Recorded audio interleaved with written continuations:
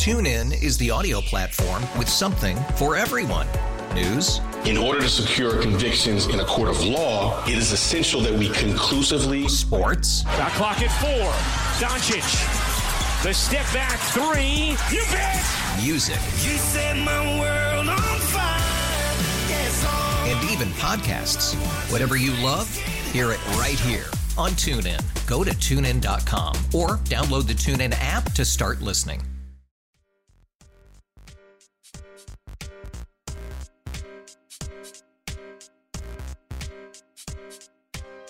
So, I want to give the Houston Rockets the benefit of the doubt, but I just can't. I just cannot. They are a dumpster fire. They continue to surprise me in the most awful way humanly possible. Last time we checked on the Rockets, Stephen Silas was throwing his team under the bus. Remember, he was like, oh, yeah, they're not playing on the defensive end. They don't get after it. Remember, Eric Gordon was saying things about how they're not improving. They're not getting into their man. They're fighting over things and not helping each other, not doing what they're supposed to do. Pretty much an indictment of this entire team not being on the same page. And the Rockets are awful. They're the worst team in the league. They're 13-45, and that's the worst record in the NBA by a long shot. They are 1-9 in their last 10. This is not a good team, right? But there's a lot of not good teams. This is like a infested organization, though. And the more you look into it, the more you say to yourself, what is happening there? How do you fix it? Because it is really off the rails. So now we've got some new news on some more things that apparently are disturbing as it relates to their third overall pick from last year's draft, Jabari Smith Jr. Yeah, he's an absolute mess. They broke him. I'm going to say it again. Houston Rockets have broken Jabari Smith. According to Mark Spear at Anscape, apparently the Thunder, which has nothing to do with the Rockets, but the Thunder promised Jabari that they would draft him at number 2 overall, a belief that they extended all the way through draft night, which, let's be honest, they probably also said that. The Thunder probably also said that to Chet. They knew Jabari, or at least assumed that Jabari wouldn't be available, so they were just trying to kind of like, I don't know, appease him. His dad then told Mark Spears when they called Chet Holmgren's name, he lost it. Leg went to shaking. I looked at him. He's in tears, almost in tears, and I forgot that he told me OKC promised to draft him. So I kept my mouth closed about that. I talked to him, and I'm like, well, hey, what are you doing? Straighten your face, man. You good. You good. You good. You know, the camera was right at our table. Bro, can you blame him? He thought he was going to play for Mark Daigneault, who he probably did not know, and Sam Presti, and OKC with a bunch of bucket getters that also pass the ball around, to going to Houston. A post-James Harden Houston. Gross. I would be in tears too. And this year has been a disaster. They have broken him. He is the worst he's maybe ever been in his career right now. Just off the radar. The fact that he's in the Rising Stars Challenge is really sort of a loose interpretation of rising star, right? Like right now, he is a falling star, and eventually he will rise again, like a phoenix out of the ashes when he gets the fuck out of Houston, or they sell the team, or get rid of Stylus or something. But right now, he is not a rising star. Jabari Smith is a falling star. He is averaging 12, 7, and 1, which is like fine. But he's shooting 30% from 3, 39% from the field as a whole. This is a guy, if you remember, that everyone said largely was the best pure shooter in the league, or best pure shooter in the draft. He has the best jumper in the draft class.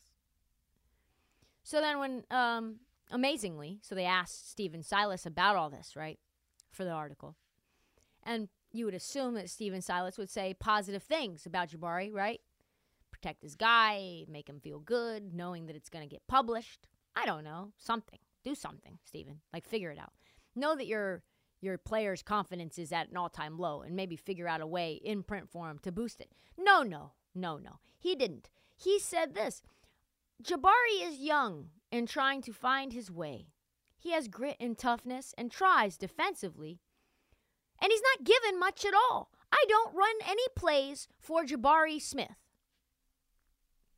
You don't run any plays for Jabari Smith, your number 3 overall pick, the guy that everyone thought was a consensus number 1 overall pick. You don't run any design plays for him. None. You don't feel like that's maybe something you should reconsider? I don't know. Like, you don't think that's maybe something to evaluate about you? No wonder Jabari is upset. He's probably in tears on a regular basis, honestly. Let's be honest. If I was stuck in Houston, that is a jail sentence in the NBA. All you have to do while you're biding your time before free agency, read books, try to figure out, maybe become like a lawyer like they do in jail. You know, they just figure out a new craft, a new hobby, a PhD program. Jabari, do something with your time because you're locked up like Akon right now. And there's really no point for you to focus on your relationship with Houston Rockets because they clearly don't focus on the relationship with you. Jabari said this in terms of how his rookie year has gone. Probably you would imagine it's not going well for him. Let's check in on him, though. He says, yes, it's been tough, honestly, because I feel like I've been winning all the way up to this point. So it's just knowing it'll get brighter down the road and just trusting the process and staying with it. It will not get brighter down the road. I hate to say it. Until you get out of Houston, maybe you end up going to Philadelphia because James Harden wants to end up back in Houston. Maybe strippers and foie gras infused lobster hamburgers that James Harden loves so much. Maybe hookah is your way out. Maybe somehow, some way you can get a reprieve. But there is no bright days coming for you when you are in Houston. I promise you that. All of this is an example that the spot you land is everything. So much of the draft is where you go. And let's face facts. There is no worse spot for a young three-point shooting big man to go than the Houston Rockets. You have Jalen Green. You have Kevin Porter Jr. You have Josh Christopher. You have Alperen Şengün. And they all want that ball. And they don't want you to have it. And that is the truth. Even if you're wide open, jumping up and down under the basket, they are not giving you the ball. We can only imagine what Jabari would be in OKC. We could only imagine what Jabari would be in Orlando even.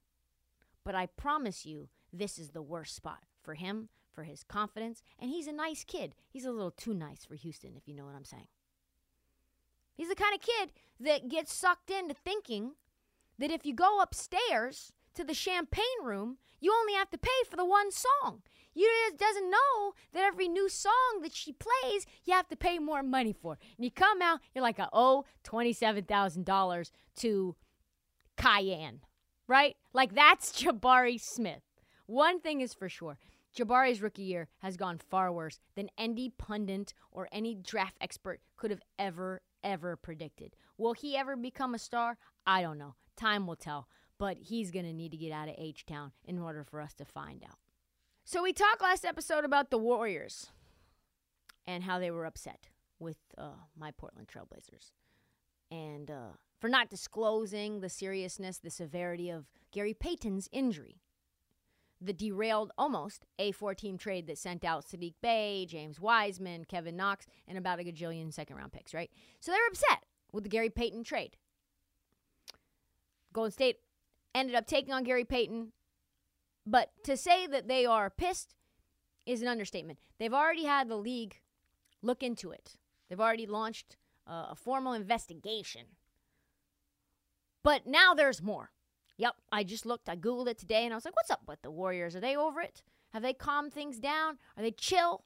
No, they are not chill. According to Chris Haynes, the Warriors are now encouraging the league front office to investigate all of Portland's trades over the last few years. Hey, I think they're fucked up in general. I think you guys need to look into some stuff.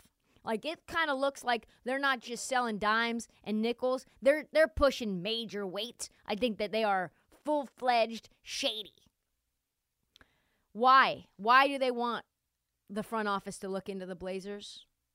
Well, they assert that the Blazers, just as a matter of course, keep screwing teams over by hiding injuries. Can't you just leave well enough alone, Golden State? No, they cannot. Apparently, it's not just the Peyton trade. As Haynes reported, I was told that they've urged the league to look into Portland's dealing with New Orleans last year when it was the C.J. McCollum-Larry Nance trade.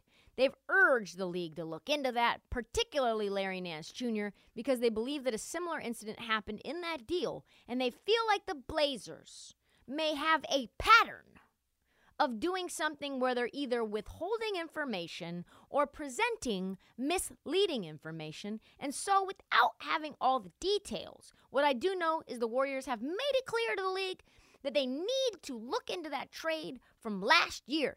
Snitch, snitch, snitch. What are the Warriors doing? That had nothing to do with them. The optics are not good at the moment. Right after Nance was traded to New Orleans, he had surgery on his right knee and missed more than 10 weeks. Whoopsie. We didn't see that either. He was healthy.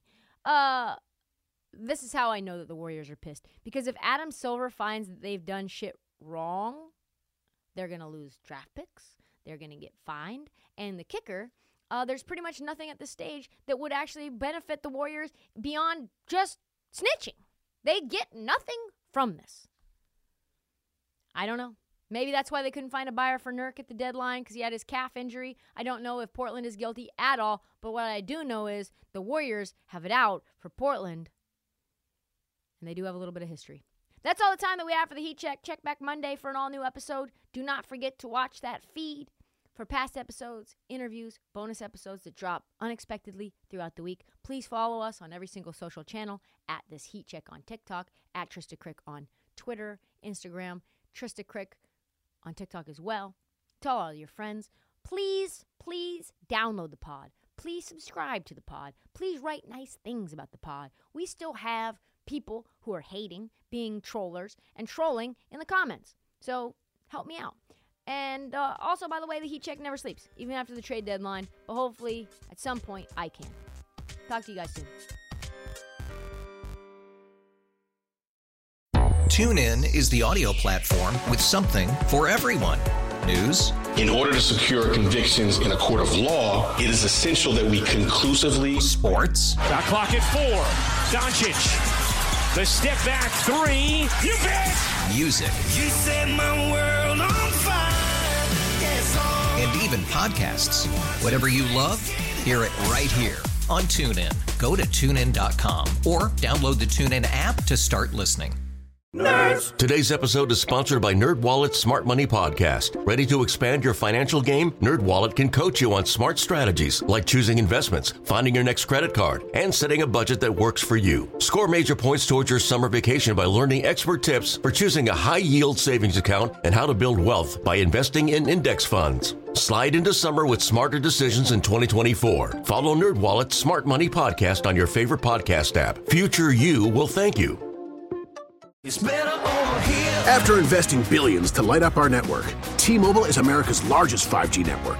Plus, right now, you can switch, keep your phone, and we'll pay it off up to $800. See how you can save on every plan versus Verizon and AT&T at T-Mobile.com/across America. Up to 4 lines via virtual prepaid card. Allow 15 days. Qualifying unlocked device credit service ported 90 plus days with device and eligible carrier and timely redemption required. Card has no cash access and expires in 6 months.